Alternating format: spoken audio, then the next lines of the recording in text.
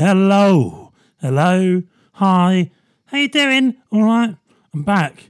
This is Khalees. And this is Khalees Exists. And it is episode 1, series 2. That's right. I thought it's been so long, I thought I might as well start a new season. It is what day is it? I don't know. It's the 8th of the 10th, 2020. You all right, mate? Doing all right? All right, yeah. Yeah, well, what can I say? I'm going to go straight in. If there's any musicians listening to this, are you going to retrain? Are you? Oh, what a load of bollocks that was. It's like a lot of people have been saying, don't you ever listen to music? And I thought the same. I thought, all this culture that you fucking keep going on about being like some sort of luxury and won't give any money to and won't support, this actually brings a lot of money into the country. Don't you need it to entertain you? Isn't it there for you when you need it? And then I thought, but these are Tories, right? They don't listen to music and go to gigs and fucking have fun like the rest of us. No, the way they have fun, I know, through, just thinking they're better than other people. That's their pastime. And buying things that make their penis look bigger. That's a sort of, I bought a big yacht. That's how they spend their money. I think if we really want to hit them so they really understand what it means when they tell musicians to retrain, is this. I'm going to ask if there's any Russian sex workers or coke dealers listening to this, retrain. And then the Tories will be panicking. They'll be like, oh no, there's no, I don't know why they talk about that. Oh no, there's no cocaine dealers anymore. Oh no, how am I going to inflate my already rather too large ego? Oh well, I guess I'll go see one of my favourite Russian prodigy. What? They're retrained. They're now guitarists. Oh God. So yeah, that's rubbish, isn't it? I've had all these rants, pent up in me since I've been away. And now you get to hear them fresh from my mind to you. So I've been away because, we're getting to the serious bit now. I want this to be funny, but it's also, I'll be honest with you like I've always been. My brother passed away a couple of months ago. He had, I've sort of mentioned it before, sort of on the podcast, but not clearly because I didn't want to kind of make his whole existence that, So I didn't name him in person, but my brother was very close to, and a lot of me comes from him, the comedy, the movies, the dedication to movies, the if someone talks in a cinema, they're going into a firing line. That came from him, And he showed me Blade Runner when I was 5. So he passed, and I'm still dealing with it, and it's shit. And also, I do believe that, you're stronger to talk about your emotions. I don't believe in that male thing of, you really, it's the strong way of dealing with things is hiding it, and, not crying and holding it back. And, and being uncomfortable with showing emotions is a strength, which makes no sense. Being able to deal with your emotions is difficult. And I'm not having a go at people who can't. But pretending that is some sort of pomp or some sort of thing to be proud of and hit other people with, don't show your emotions. It's bollocks, I've cried. I've done all those things. And I'll still beat you up in a fight. All right. But I'm still dealing with it. And so I don't think I'm going to be able to talk all about it right now or, to do a whole tribute right now. I think it's too vast, I did 5, did 5 at his funeral. That's it's the only way I get spots at the moment. It's at funerals. So, but I did 5. There were some laughs in it because he deserved that. He was a showman, and he would have liked, he would have wanted some laughs. I was like, how am I going to do this? How am I going to do injustice? And for days I was like, I'm not sure how I'm going to do this because no words could really describe his importance to me and his, and who he was as a person, the greatness of him. And that's how, when I decided to go, I'll just say that. I'll just say, words can't really sort of describe how I feel about him, but these are just some words anyway. So I feel the same now, but there will be later on the show, I'm going to start a regular segment as a sort of tribute to him, which I'll explain later. I'll talk some more bollocks first, don't worry, like normal. But there will be a new little segment. And I think, I'll probably talk about him again, and I will be honest with you and stuff. And maybe it'll be helpful to you if you're going through grief or whatever. Or maybe you just enjoy seeing me in pain or hearing me in pain. Maybe that's, I don't care. As long as you listen to the show, I don't care if you use this to, to get you to sleep, if you use it just to scare the cats out the garden, whatever you need it for, I don't care, as long as you listen to it, I ain't too proud. So, the first world fucking COVID we're having, the first world disease. Look, I think COVID is a threat, and I know people have died from it or been hurt by it. So I'm not one of those, it's all a hoax. Why do you think that? Oh, because I haven't had it, and I don't have any friends, so I don't know anyone who's had it. So it must not exist, because if it's not impacted my life, then I don't believe it exists, because we're all narcissists and we're all terrible monkeys. So we're awful. Human race. What did Bill Hicks once said? He said we're a virus with shoes. But people are. What annoys me is it's impacted loads of people, and I think they have the right to talk about it. But it's not those who do most of the shouting, is it? It's the people who have it's sort of C-list celebrities you get a lot of. People, that woman with oral blonde hair is on Coronation Street or one of those shows. I don't know. I saw her talking on a TV show, and people at home are going, see, Khalees watches daytime TV. Look at him. He's not the person he thinks he is. I was only watching it. I was back home in Southampton for a while because of, what happened with my brother. So I went spend some time with my family. And they watched, I love daytime TV was on. Eamon fucking Holmes. I was watching him and I was like, the rant's boiling up. That man is he's like a big sack of potatoes. That's it. That's his worth. He just takes up space. And he's on a show. I've never really watched it before. And he's on a show, GMTV or whatever it's called, one of those morning shows, with his wife. And his poor bloody wife. And it's basically just him sort of shouting his kind of stupid views. And her just staring into the camera it's another glass of wine I'll be drinking tonight to try and get over my marriage with this imbecile. I feel like there'll be a time when she cracks and she'll murder him on screen, and we should all pretend that we didn't see it. The millions who watch the show just go, I didn't see anything, because she deserves that. I don't know how she's married to this oaf. And so they had some sort of soap star on, and they had a doctor on, and the soap star was complaining about basically how it's taking away my rights, making me wear a mask and all this crap.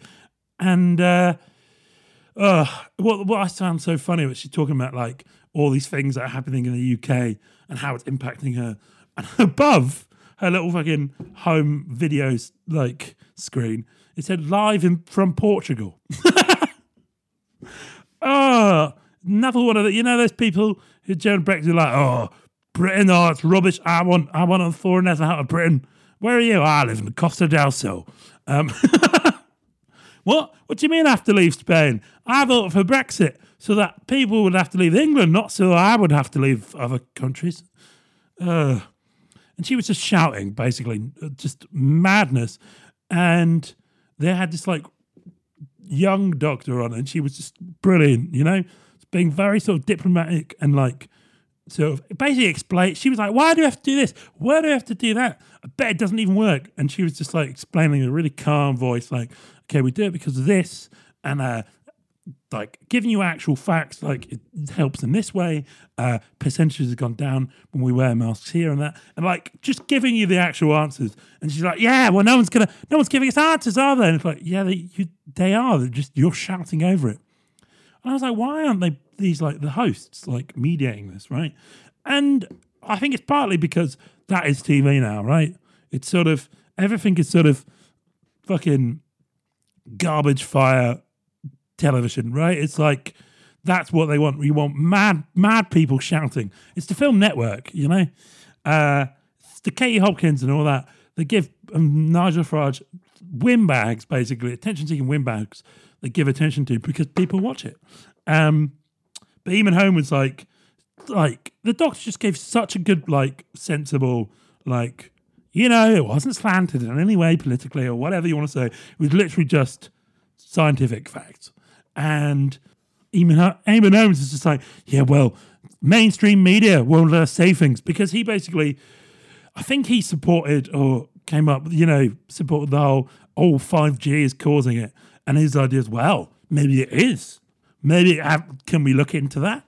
And I was like, listen to the woman. Also, this guy has got, his career has been out of mainstream media. He works for Sky, ITV. His whole career is mainstream media. And he comes out and goes, well, don't trust what mainstream media says. And I was like, yeah, you're right. I won't trust what you're saying, Eamon. Thank you. Oh, yeah. So I picked up a lot of opinions on things I wouldn't usually have an opinion on because I don't watch it. So there you go. There's my, all these people complaining about, we live in a first world because, the fact that we have to wear a mask or encouraged to wear a mask because it might help other people and save the spread of other people. And it's also because we don't really know how to deal with this virus. So we're looking for any way we can. But people are acting like they live in some sort of police state. And you're like, dude, I hate the Tories and, I have problems with this government, but don't act like you live in Syria or, you live in some fucking war zone when actual people right now are trying to are fucking drowning so they go to a better life.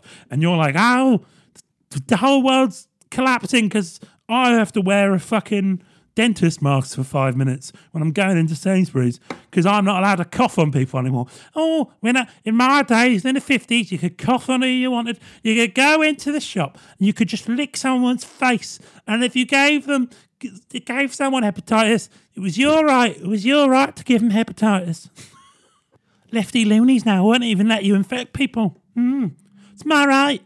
That's why I always talk about how we need the Commonwealth again, so we can go over to other countries and give them diseases they didn't have before. Yeah, and then refuse to treat them as it's their problem. Right, that's the ranty bit over for now. I'm going to go over to our news segment. Okay, there will be a jingle. I'm going to get a jingle done. Wouldn't that be fun? A good friend of mine's going to do me a jingle. Not going to pay him for it because I believe in the arts. In the meantime, I'm going to do my own jingle, which is this.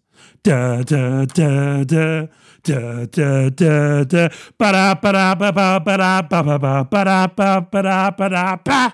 Yeah, I've just bastardized the fucking, what was it, Torval Dean or whatever it was, Pearl and Dean. The Ice Skaters hated that.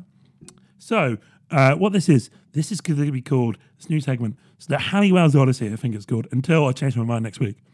But, so I found this so I got into films with my brother, as I said. I found this old Halliwell's film guide, and you young people won't know what it is, but before IMDb, you had these massive books, and Halliwell's film guide were one of the big ones, and it's just film reviews from A to Z, and loads of films, and it would give you information, date, who was in it, who directed it, basic plot, and then a review. What's interesting, I only had a really sort of nostalgic feeling about these because I just sort of got them as hand-me-downs from my brother. And it was sort of before my time, really. But they were started by Leslie Halliwell, and he was a film critic and encyclopedist. That's a job that's not really there anymore, is it? And and people were like, oh, actually, Achilles, then tell me. He used to schedule films and choose films for ITV, I think, in the 70s and 80s. And he wrote these guides, and a lot of people aren't a big fan of his reviews now. A lot of people mention how they favoured a lot classic sort of golden era Hollywood, and anything kind of past 1960, sort of French New Wave, or the new waves of the 60s, the Czech New Waves, and 70s New Hollywood, which sort of was inspired by the French New Wave and the European New Waves. He wasn't a fan of those. And so, films like The Godfather and things, he gave bad reviews, apparently. He died in 1989. The cop and 2 months or a couple of months before I was born. So maybe I'm like his reincarnation, man. So I have this hand-me-down book from my brother. I think it's from like 91. So my brother would have been, it was a couple of years after I was born. So my brother would have been maybe like 17 or like 18, maybe. Yeah, 18, 19 when he got it. And he used to like tick films he saw in there. And I remember getting it maybe when I was like 12, 13 or something. And then I started ticking the films I'd seen. So what I'm going to do is I'm going to go through the book A to Z and sort of talk through and fill in the films that he hadn't seen at that time. I may never finish this project because I think there's probably like 12,000 films in there. So this might be something I hand down on generation. I give to my nephews or whatever, or my robot clone one day. So I'm gonna just talk about the films. I'm also gonna kind of give you my opinion on his review of it in there and the star system, so that he always does things out of 4 stars. So every film he gives a 4-star rating. This is a couple of years after he died, so other critics took over and they redid some of his earlier reviews, I believe. And I have to look in to see kind of what changed.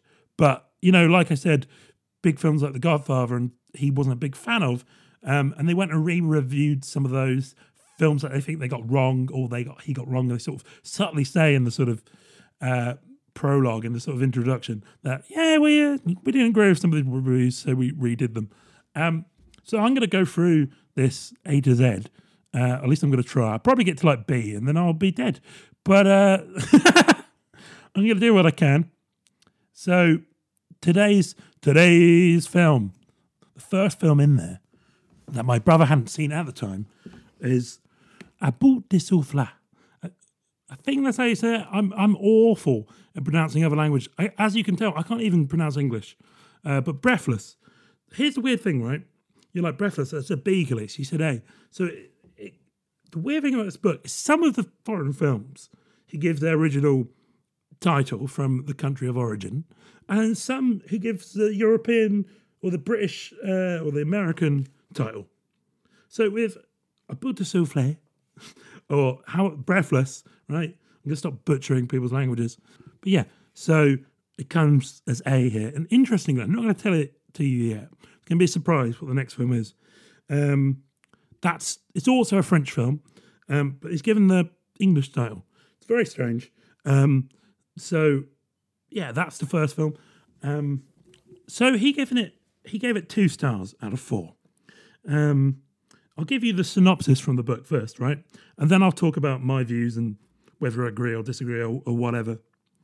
A young car thief kills a policeman and goes on a run with his American girlfriend.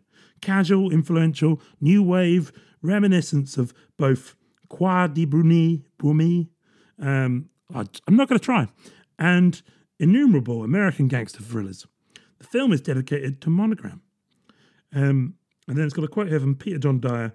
A film all dressed up for rebellion, but with no real tangible territory on which to stand and fight. So, Breathless is definitely 100% historically important, culturally important. It wasn't the first of the new wave, but it's the one that kind of gave it full mainstream attention. The 2 of the other films, The 400 Blows and Hiroshima Mon Amour, they came beforehand. I think they were a year before, and Breathless is probably cooler. It's more stylish. Not that I think it's better than those films, but they're more serious, I think. And I think the reason why this film works, or the reason it got away with a lot of experimentation, like the jump cuts it's famous for, bringing that into more common use, is because it has this sort of young person swagger about it. It's got this attitude. It's got this sort of fuck you attitude about the whole thing, which I think is why I probably enjoyed it more when I was like sort of late teen, early 20s. And it's a film, I think it's definitely a film for that time. It's and I don't mean the time it came out. I mean, it's that, when you're sort of young and more rebellious and more sort of, less like, I think that's toxic behavior. Because it's got a good attitude about it, and that I think sells it. And I think also what sells it is it's got both very attractive leads. Jean-Paul Belmondo, who is ripped. I didn't realise how ripped he is in this film. You know, it's got a nice little six-pack there. And Jean Seberg, who was an American actress who lived in Paris, and I think she got something like a sixth of the budget they gave just to pay her. And I think in some ways, the quote they say about it is partly true. I think not completely. I think it's a little bit harsh in terms of sort of basically saying it's sort of style over substance, but it's definitely got a bit of that. It's got a bit of that sort of fuck you, your society's shit, your old ways are crap, and you know we're ripping things apart and doing cinema differently. And they're like, well, why? Well, because we can. It's got a little bit of that about it, but I think there is a bit more to it than they're suggesting. I think it's interesting. I mean, this is basically the dynamic between the characters. This is my view of the dynamic between the characters. Jean-Paul Belmondo seems really cool for the first sort of 10 minutes, you know, and he's sort of, this sort of imagery taken from films that they like. Basically, I think a lot of French New Wave is sort of they take bits of the French cinema that they liked and got rid of the stuff they didn't, and bits of American cinema they liked and got rid of the stuff and subverted the stuff they didn't like. And so, a lot of the imagery takes from American gangster films and of the 40s, the Warner Brothers films like Scarface, the sort of Warner Brothers classic gangster movies, and the films of Bogart. There's a big thing, and there's a bit where he looks at Bogart in a frame and, and sort of stars himself and Bogart a little bit.